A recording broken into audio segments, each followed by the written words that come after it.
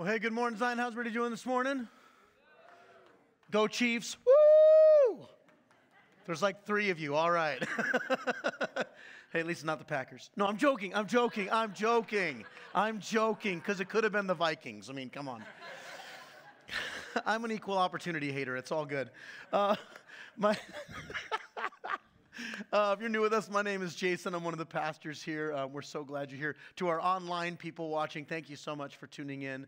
I recognize that particularly in these times with COVID and everything else, sometimes online is really the only way that people can belong to part of the community, and so we're so glad you're here. We also want you to know that we're aware that we've been having Facebook issues.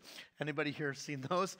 We are working on them, and so I just want you to know we're not neglecting them. We are working on them. That's assuming you can even hear what I'm talking about. So all that being said, it is so great to have everyone here. We're continuing towards the end, the pinnacle of our series, Passport to Galatia, and we're getting to the mountaintop where Paul is now talking about life in the Spirit, this role of the Holy Spirit in us. Now, I'll tell you, this can be confusing at times for many of us because, again, everybody here, whether or not you've ever met your father or had a good father, we all can picture a father. Now, I want you to know that the picture we have of Father is incomplete. It actually doesn't match who God the Father is, but we can picture it. We can picture Jesus the Son. But the Holy Spirit is a whole different thing. Like, what does that mean? Some people call him the Holy Ghost, like he's some floating entity just kind of moving around in it. When in reality, what we find is that the Father, Son, and Holy Spirit are all God. They are not three different gods who come together to make the Godhead. They are 3 distinct persons in one substance that is God. And it's a mystery. We can't fathom it. And because we can so often lean into talking about the Father, we can picture the Son. Sometimes we neglect the Holy Spirit, and yet the reality is that it is the Spirit who empowers the life of the believer to live out how God has called us to live. And for many of us, we neglect the Holy Spirit, one, because he's not taught on a lot, but also because maybe we've had bad experiences with those in the church who may not always model the Holy Spirit well. Let me share some of my own stories in this. So I got saved at a Baptist church going into high school in 1989. And we were Charis Baptist. That's a real word, by the way. I didn't make it up. We were charismatic Baptists. For you unchurched people or people not familiar, charismatics are those who believe that the Spirit still moves in the lives of people today and the gifts are available and accessible. You'll often go to charismatic churches. You'll see their hands raised. Some do what's called speaking in tongues, which we'll get to in a little bit here. And our Baptist church in 1989, that's when I became a Christian again, that year we transitioned from traditional worship style to contemporary. Now this was 1990. We were years ahead. We had electric guitar, we had drums, we had piano, and an organ, and a bass player, and timpanis. For music people out there, those don't go hand in hand. You don't have unless you're the, Electric Dream Orchestra or whatever they are.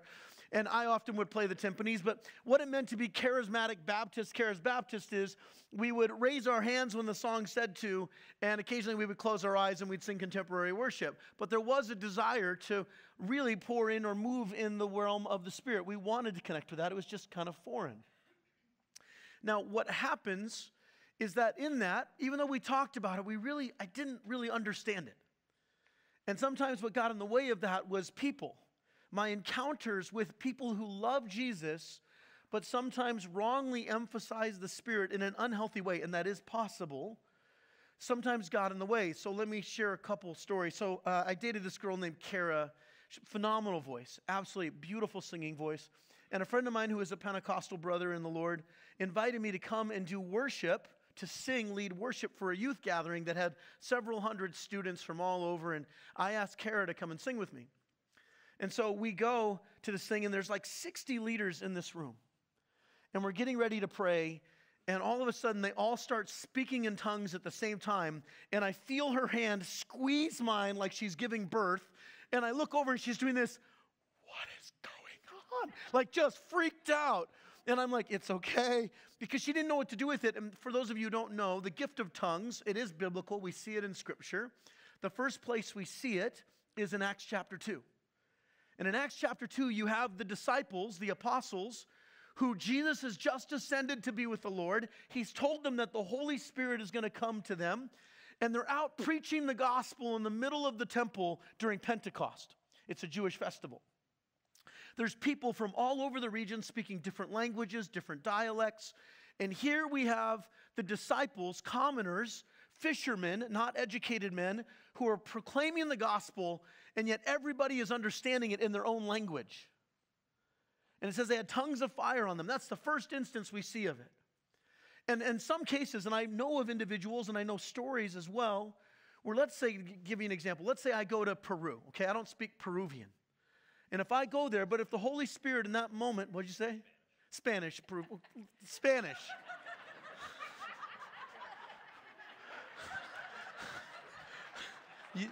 I'm going to invite Matt to preach. It's all, Matt, you can come on. If you're new with us, this is normal. This is... We're that kind of church. We're family here. It's all. Thank you, Matt. And Matt wouldn't even need the stage. He'd just stand right here. And he's still taller than me. So I don't speak Spanish. Let me rephrase that. The Spanish I do speak, I'm not allowed to say. So I lived in San Diego, okay? So I don't speak Peruvian Spanish. But let's say I start proclaiming the gospel, speaking, and they understand every word coming out of my mouth. That's the first instance of tongues, and it's a gift of the Holy Spirit. Now, we later see in Corinthians that Paul talks about the gift of tongues as basically there are those who speak a language, and it's meant for the unbeliever. That an unbeliever comes in, and I speak, and there has to be an interpreter. Now, we're not going to get into a whole sermon on this. I just want to give you some ideas, okay? And then the third one is what I call a prayer language, which is really what I think most people mean by speaking in tongues. In Romans chapter 8, it says that sometimes there's such a heartache, such a soul ache, that literally there aren't words to express it, and the Holy Spirit intercedes for us. And in those moments, a language that comes out that is almost heavenly. It's utterances that aren't intelligible, but it's communicating with the Lord in a way that's different, okay? So I've encountered these things. I believe in the gift of tongues. I believe in the realm of the Spirit, but sometimes you have well-intentioned believers who overemphasize the Spirit over Jesus. As if you don't walk in a certain way, you're like a second-class citizen in the kingdom of God if you don't speak in tongues, if you don't elevate certain things in the Holy Spirit. And reality is what we see in Scripture is the Holy Spirit always points people to Jesus, not back to himself. So I told many of you I was a jerk for Jesus in high school, and I mean that tongue in cheek, but also it was very true. I didn't understand what love was. I didn't understand how to show love, and so I would often challenge people, and I turned more people off to Jesus than on. And after high school, a couple years after the Lord had kind of done some working and maturing in me and challenging me, I remember I was sitting, I think it was Taco Bell. It's been many years since then. And I was in Taco Bell, and I see this guy who I went to school with. And he makes a beeline for me. He goes, "Jason, I can't believe it's you." And he begins to share, and he goes, "I became a Christian a couple years ago, and I want you to know that the Lord used you to help get me there. I just want to thank you for sharing Jesus with me. But I became a believer. That's awesome. I'd love for you to check out my church." And I was like, "That's wonderful." He goes to this Pentecostal church, and so I go, and I mean, there's banners, and people are speaking in tongues. I mean, it's clear they love Jesus. Afterwards, he says, "Hey, can we do breakfast?" I'm like, "I'd love that." So we go to breakfast, and we're sitting down, and he looks at me, and he goes, "So when did you first speak in tongues?" I said, "Well, I don't speak in tongues." He goes, "Brother, you need Jesus." I went, "What?" He goes, "Well, obviously you're not saved, because in order to be saved, you have to speak in tongues." Now, did his church believe that? I doubt it, but that's what he believed. And in that, there was this hint of shame that he used the Spirit as a weapon instead of an empower and encourager, which the Holy Spirit is meant to be an encourager and a convictor, but in that conviction, the Holy Spirit also brings comfort. We're going to get that in a minute too. See, I want you to hear this, that if you've ever encountered a Jesus-loving person who maybe has weaponized the Holy Spirit or any other form of Christianity, if I've ever done that to you, please accept my apology. Because that's not what the gospel is about. That's not what Jesus is about. But us as humans, the Holy Spirit isn't divisive. We are. The Holy Spirit brings unity, brings peace. We're the ones who do the opposite. We're the ones who sometimes elevate and escalate things that God never intended to, creating a caste system, a second-class citizenship within the church. And that's not how Jesus operates, and not how the Holy Spirit is. To give you more clarification on this, I've never desired to speak in tongues. I've never really cared about it. About 2 years ago, I was actually dealing with some pretty hard stuff. And I was driving back from Ames. I had met a friend out in Ames, and as I'm driving back, I'm listening to a teaching on the power of the Holy Spirit. And how many of you have ever been driving and you hit autopilot? You know what I'm talking about? I don't mean cruise control, but I mean you've checked out. You're driving, but you're there, but not there. So I'm driving, and I was so engaged with just kind of my own stuff. I was struggling with the Lord. And listening to this teaching on the power of the Holy Spirit, all of a sudden I became conscious of myself driving, and I realized that I was speaking in tongues.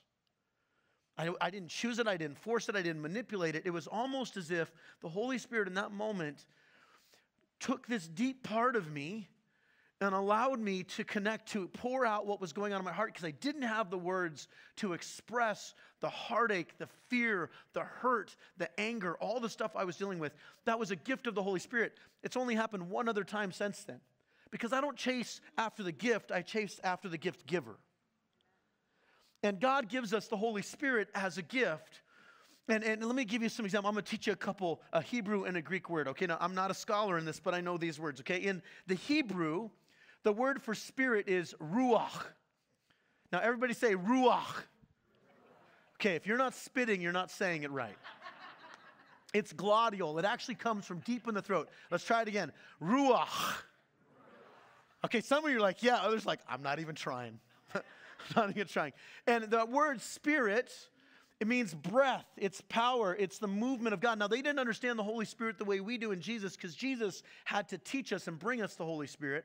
But that Spirit of God, we see it in the Old Testament.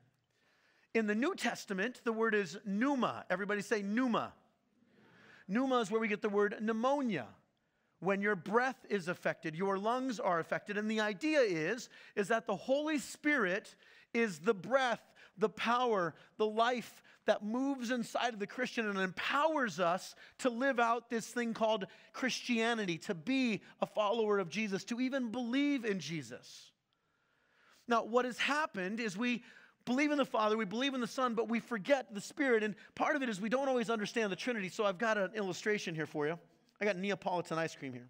Now, I want to tell you, every illustration on the Trinity falls short, and here's why. Because God is bigger than our minds can fathom. And anybody who says that they've got a complete, perfect illustration of the Trinity, everyone falls apart, because God is mysterious and big, just like the Trinity is. But I'm going to try and use Neapolitan ice cream to kind of help us get there. Neapolitan ice cream is made up of 3 flavors: chocolate, vanilla, and strawberry, right? But what makes it Neapolitan is if I separate one from the other, it's no longer Neapolitan, is it? It's chocolate. If I separate it from vanilla, it's just vanilla. If it's strawberry, it's just strawberry. But when you put them together, they become Neapolitan ice cream. And some of us, we really like the taste of God the Father. Let's just call the Father chocolate, okay? For the purpose of illustration. Some of us are all about chocolate. And we're all about Jesus, vanilla, but strawberry kind of gets left out, which is why I think they purposely put it in the middle, because they kind of force you to go for strawberry.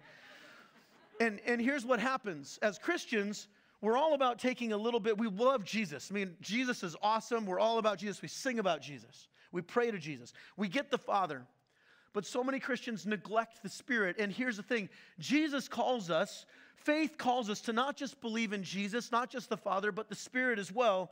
And if we want a healthy faith, we need all 3. We need all of God, not just the pieces of God that make us comfortable. Anybody want some ice cream? Who wants some ice cream? First come, first serve. Literally. Other than my daughter.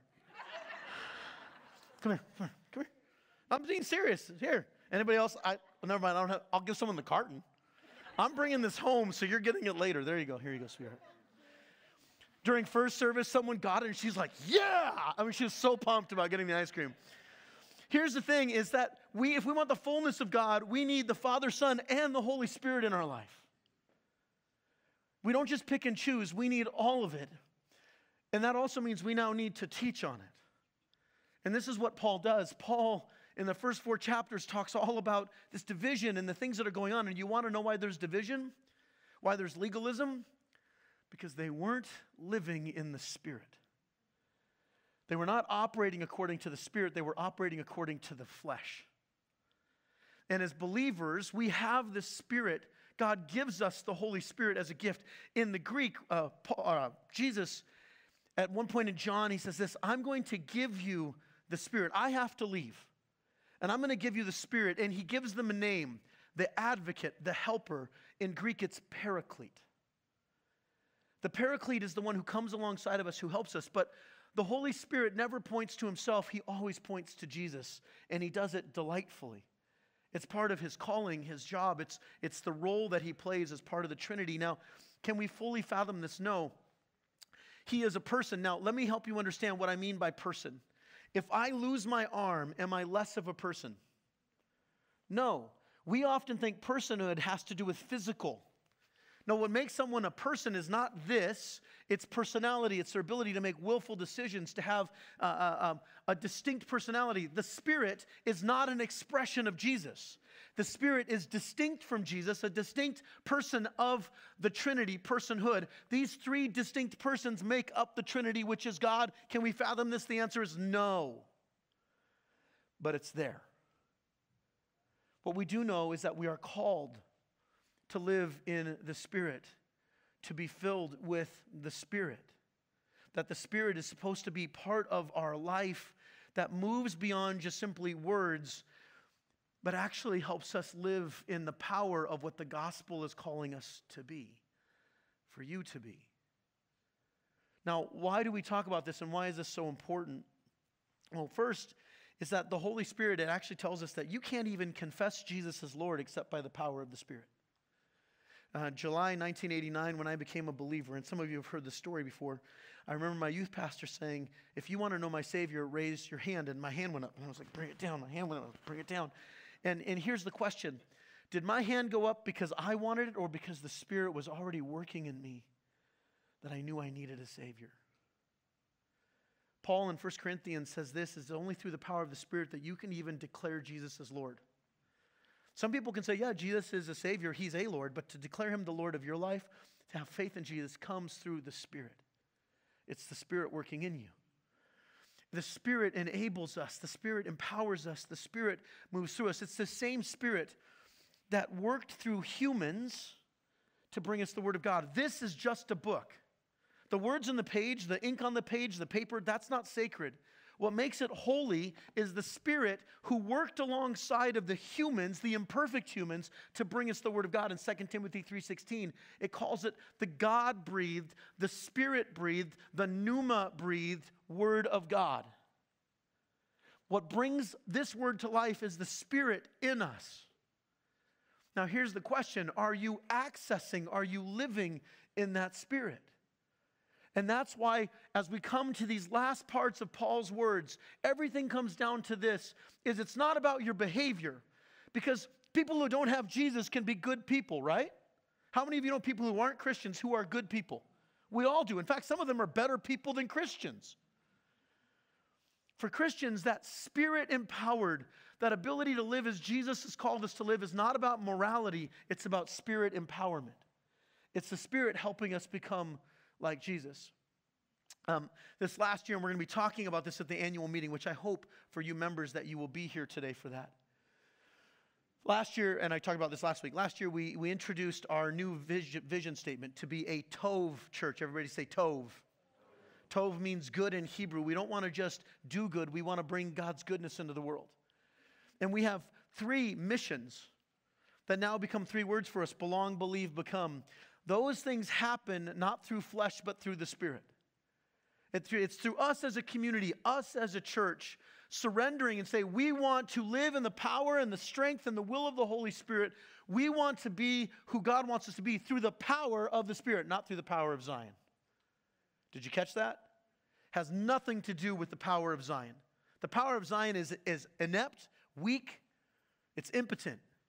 The power of Jesus is what saves people. You don't need more of Zion, you need more of Jesus, and you need the Holy Spirit in your life. Amen? And so that's what we're pushing towards. That's what Paul is going to be leading us into. And he's going to challenge how you live, because the evidence of a Spirit-empowered life is life. It's how you live your life. Are you living it according to the flesh, toward yourself, or in the power of the Spirit pointing us to Jesus? This is where we want to go. This is what we're aiming for.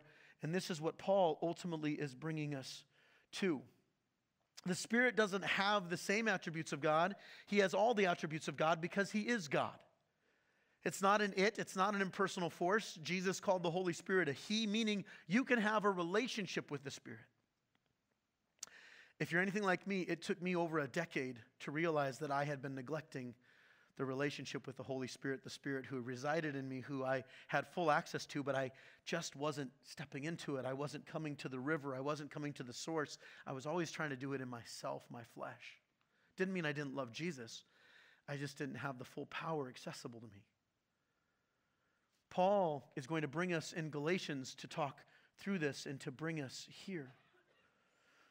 Now, as we look at this, if you have your Bibles, turn to Galatians 5.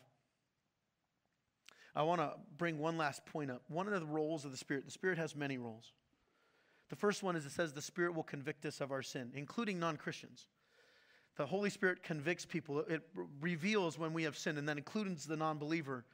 But for the Christian, when you have the Spirit in your life, how many of you have ever done something and immediately you had that sense of regret, that conviction? Not necessarily shame, though if it's a shameful act, I think sometimes shameful acts deserve shame. But how many of you have ever had that where you do something and immediately you're like, oh my gosh, it's like you're out of your mind. That's the Holy Spirit convicting you. But the same Spirit that convicts you will then comfort you, instantaneously comfort you in your salvation in Jesus. This is how one of the ways I know that I'm not operating in the Spirit is when I'm living in conviction and guilt and shame and not in comfort, it means I'm neglecting the Spirit in my life. Because the Spirit is a comforter, not just a convictor. Does that make sense? If Satan is the accuser, the Holy Spirit is the advocate, the helper. You need the Holy Spirit in your life. I would dare say that there are some of you in this room right now who are not living up to the fullest that God has for you because you believe in Jesus, you believe in the Father, you've heard about the Spirit, but you've not developed a relationship with the third part of the Godhead, the Trinity, the Holy Spirit. So Paul is going to push into us. It's that same Spirit that equips and empowers and unleashes us to love and serve Jesus, his church, and the world around us. It's the same Spirit that unites us. We're getting to Galatians, I promise. One of the things that the Spirit does, and I think some people need to hear this morning, is that no matter what you do, you are sealed in Christ. Part of the thing, when you receive Jesus, you are sealed in the Holy Spirit. This is Paul writing in Ephesians chapter 1 and chapter 4. You also were included in Christ when you heard the message of truth, the gospel of your salvation. When you believed, you were marked in him with a seal, the promised Holy Spirit. And do not grieve the Holy Spirit of God with whom you were sealed for the day of redemption. Here's the thing. Satan can mess with you. He can lie to you. He can deceive you, but he cannot have you. That's what it means to be sealed. It means that you have been marked by God. You belong to the King. That's what the Holy Spirit does. And then Paul takes it a step further in 1 Corinthians and then in Ephesians chapter 1. He's not just a seal, he's also a pledge. You guys remember how many of you bought your house and you had to put down earnest money? Or you buy a car and you have to put a down payment. See, as humans, we realize that human nature is to break contracts. That we don't honor our word. So one of the ways they protect themselves is by saying, hey, okay, I get it. You want this house. You need to put $10,000 down in earnest money. So that way, if you back out, I get to keep the money. God tells us that he gives us the Holy Spirit as a down payment, as earnest money of our salvation. 2 Corinthians chapter 1. Now it is God who strengthens us together. Notice that word together. Together with you in Christ, and who has anointed us. He has also put his seal on us and given us the Spirit in our hearts as a down payment. It's not just about having the Spirit in your mind. You need the Spirit in your heart, and that's not talking about emotions. The heart is the seat of everything you do. Every decision you make is connected to your heart.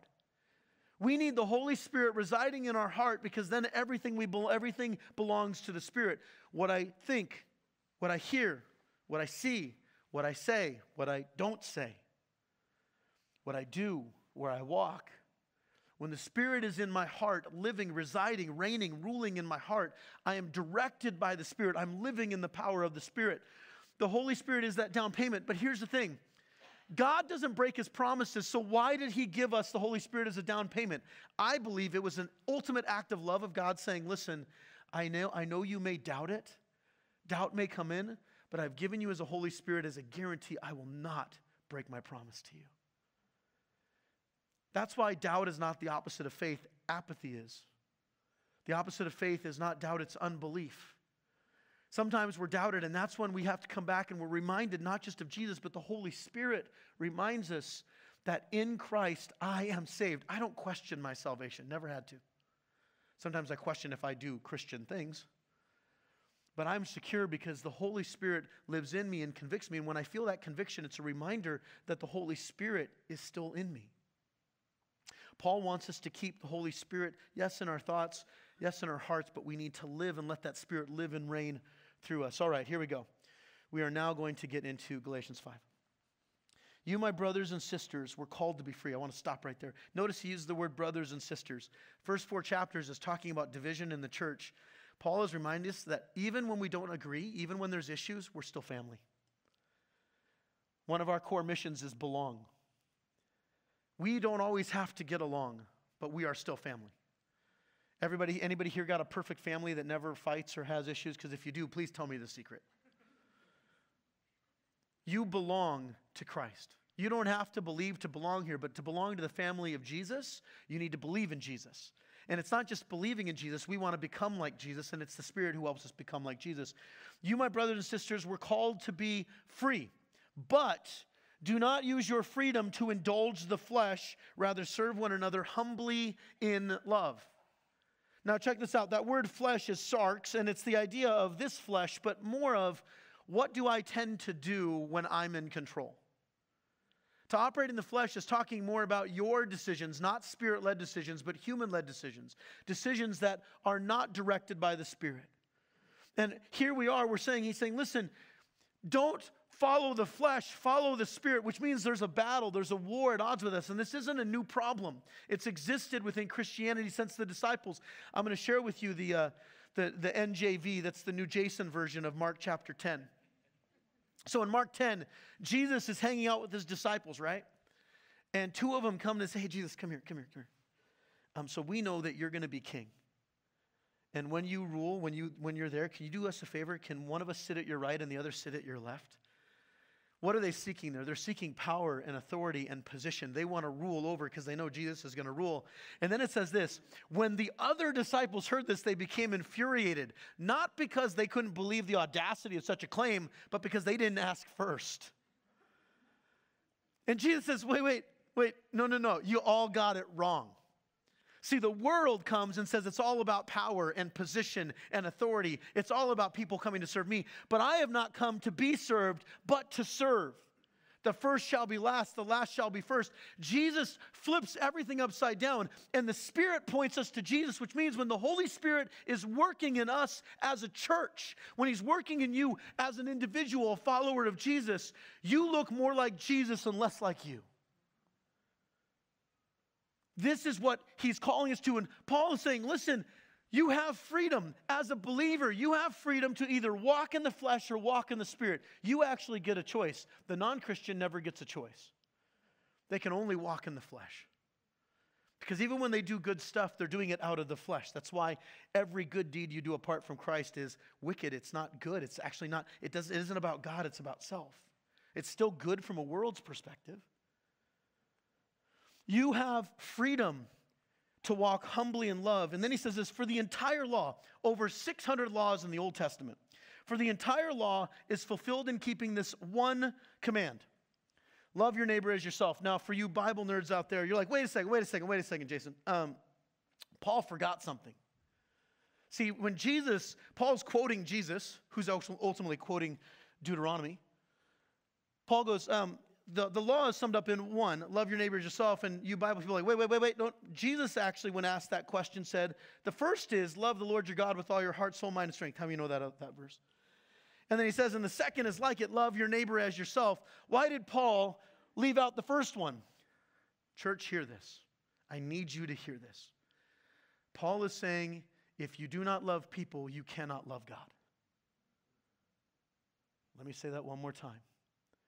If you do not love people, you do not love God. You cannot love God. Sadly, way too many Christians think the goal of Christianity is having a lot of affection for Jesus, and who cares about people? Who cares if I'm loving? The whole gospel is summed up as love your neighbor as you love yourself, because if you love God, you will love people. Don't believe me? Listen to what 1 John says. If I can find 1 John 4:20. Whoever claims to love God yet hates a brother or sister is a liar. Now that word hate doesn't mean just evil intent or thoughts. Hate is not just an emotion, it's an action. In other words, when you are apathetic towards people, that's hatred. When you act unloving to them, that's hatred. You cannot say you love God and yet hate a brother or sister. You are actually a liar. You're probably lying to yourself more than anybody else. For whoever does not love their brother and sister whom they have seen cannot love God who they have never seen. This should be a challenge for us. Paul then says, listen, the entire law was filled in this one command: love your neighbor as yourself. If you bite and devour each other, watch out or you will be destroyed by each other. They were missing the Spirit. They weren't loving each other. And so Paul is bringing us into the reality that a Spirit-filled life is a loving life. This does not mean that we love sin. It does not mean that we love how the world loves. We love according to the way Jesus described love. And how does Jesus describe love? Well, we look again at Paul in 1 Corinthians 13. We talked about this last week. I don't define love. God defines love. And again, here's the new Jason version, 1 Corinthians 13. Love is patient, meaning it's not rushed. It doesn't force things. Love is kind, not harsh. It celebrates others' successes instead of being envious and cutting down. It seeks to honor and elevate, not dishonor others. It seeks the good of others, not just oneself. It's not easily angered. It doesn't keep score. It doesn't delight in evil. It rejoices in the truth. It always protects, trusts, hope, and perseveres. Here's the thing. The 600 some laws of the Old Testament are not nearly as hard to do as this one law of love of Christ. I can't do the law of Christ because human nature takes over. That's why I need the Spirit, why you need the Spirit, why we need the Holy Spirit. It's only through the Spirit that we can actually, truly embody the love of Jesus, because it's Jesus' love pouring through us. Amen? This is what it's called to, and it's way harder to live by. Division in the church comes from a wrong belief. Instead of putting our hope and trust in what Jesus and the Holy Spirit says and does, we end up relying on ourselves and the world's way of thinking. This happens in the church all the time. It happens in my life all the time. And that's when the Spirit convicts me. And the minute I feel that conviction, I repent, and the Spirit comforts me and reminds me that I am secure in Jesus, not because of my perfection, but His.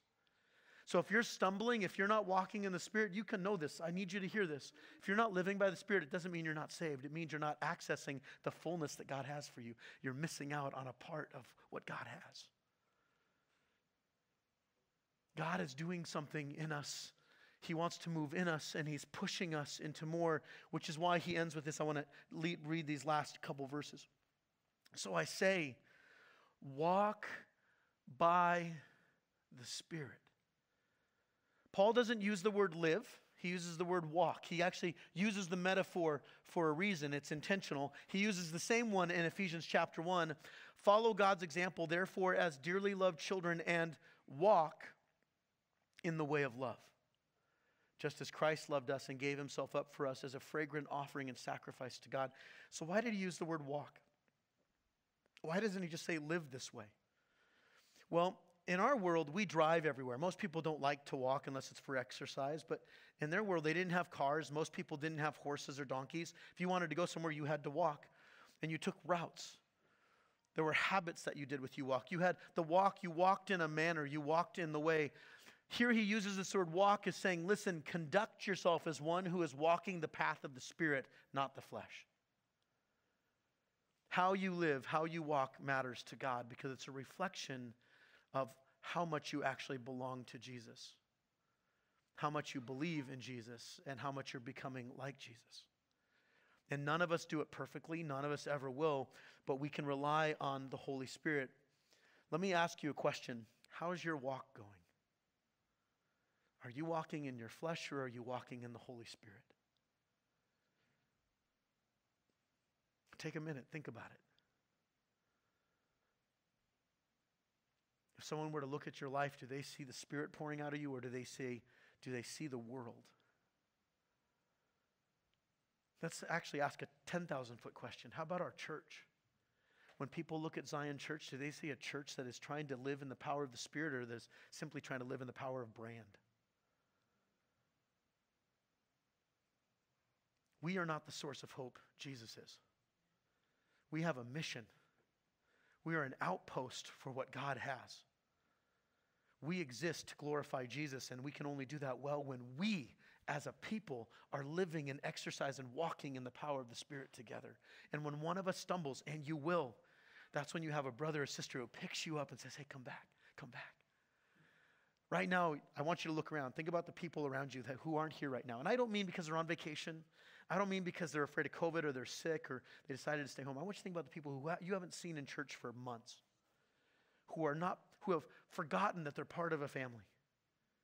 What if instead of judging them, you began to go, wait, do I need to go to them and remind them that they're part of this and that the same Spirit resides in me, resides in them, and God is calling us to be together? Because usually, and I didn't say this first service, and I kind of feel like I wish I had. It just didn't come to me until right now because I didn't have it in my notes. But I wonder if the reason why some people end up walking away from church is because, first of all, the church, they may not be experiencing the power of the Spirit in their life, and so they don't see the value of church. But maybe it's also because we haven't been the church to them. Because sometimes we can get so busy, I can get busy, forgetting that we need to be there for each other. And maybe the most loving thing we can do is to simply invite them back, not to church, but to family. Who's being laid on your heart right now? I bet you some of you right now have someone in mind that you're thinking about that you haven't seen in a while. Maybe this is the Lord saying, hey, give them a call. And it says, and not a shame tactic, but a loving tactic, saying, hey, you belong. And because when we belong to the Spirit, maybe they're not walking in the Spirit right now because, quite frankly, they didn't know that they had the Spirit accessible to them. Or maybe there's some wounds or hurts, and God is calling us to come along and love them back into the fold. What does this look like if we're really walking in the Spirit? Paul then says this, and this is big.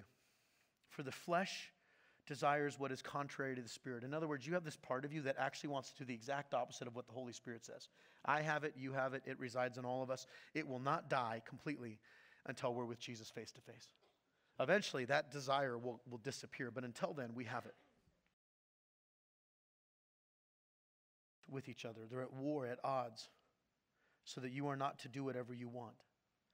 Notice it says you're not to do whatever you want, because if you're living by the Spirit is the one who's directing you, not you. You have choices. But if you are led by the Spirit, you are not under the law. See, I don't need the laws. I don't need the rules if I'm living by the Spirit, because the Spirit will remind me to walk in love. And if I'm walking in love, guess what I'm not doing? I'm not breaking the laws. I only need laws when I'm being selfish. I only need laws when I'm not loving, but when I'm loving, I'm under the law of Jesus. I wholeheartedly believe, that God, the thing that He's doing right now in Zion is I think He's making us more loving. That we are learning to see love as not as a feeling, but an action. And that He's calling us to go and bring the love of Christ to those around us, and sometimes at those who used to be a part of us, but also into our city. It's all part of what we're called to. I want to invite the band up. And as we come and as we close this, would you stand with me? Stand with me for a moment here, okay? And we're going to come and worship, and we're going to take our tithes and offerings. But here's the thing I want you to hear. You know what God wants way before your money? He wants your life. The greatest offering you can give, the first offering, is your heart. Because once your heart belongs to God, everything else does. Sometimes churches are so focused on pocketbooks, they forget that the person who gives is the person whose heart is being worked by the Holy Spirit when you give for the right reasons. Listen to what Paul says here. But if you are led by the Spirit, you are not under the law. The weight of the law is not there. When the Holy Spirit defines your freedom, When you let the Spirit have free reign in your life, you no longer need God's law because you live by the law of Christ, the law of love. Loving God, loving others, even learning to love yourself the way God has called you to through the Spirit's power. Over the next several weeks, we're going to be talking about what does that Spirit-filled life look like. And so I want to do something. Some of you, maybe you have the Spirit. I want you to hear this. You have access to the Spirit, but you have not prayed. You have not gone to the Spirit as God, asked the Spirit as God to fill me, to consume me. So would you do this? If you want this. If you don't want it, don't do it. But if you want it, repeat after me. Holy Spirit, open my mind. Holy Spirit, give me ears to hear. Holy Spirit, give me eyes to see. Give me words to say. And tell me when to shut up. Because sometimes it's not about what we say, it's what we don't say that matters. Holy Spirit, my hands are yours. My feet are yours. Holy Spirit, fill me. In Jesus' name. Amen. We're now going to receive our tithes and offerings, but would you please first consider surrendering your whole self to Jesus? You're not going to do it perfectly. Asking the Holy Spirit daily to fill you, to direct you, to lead you. Amen? Amen. Let's come and worship.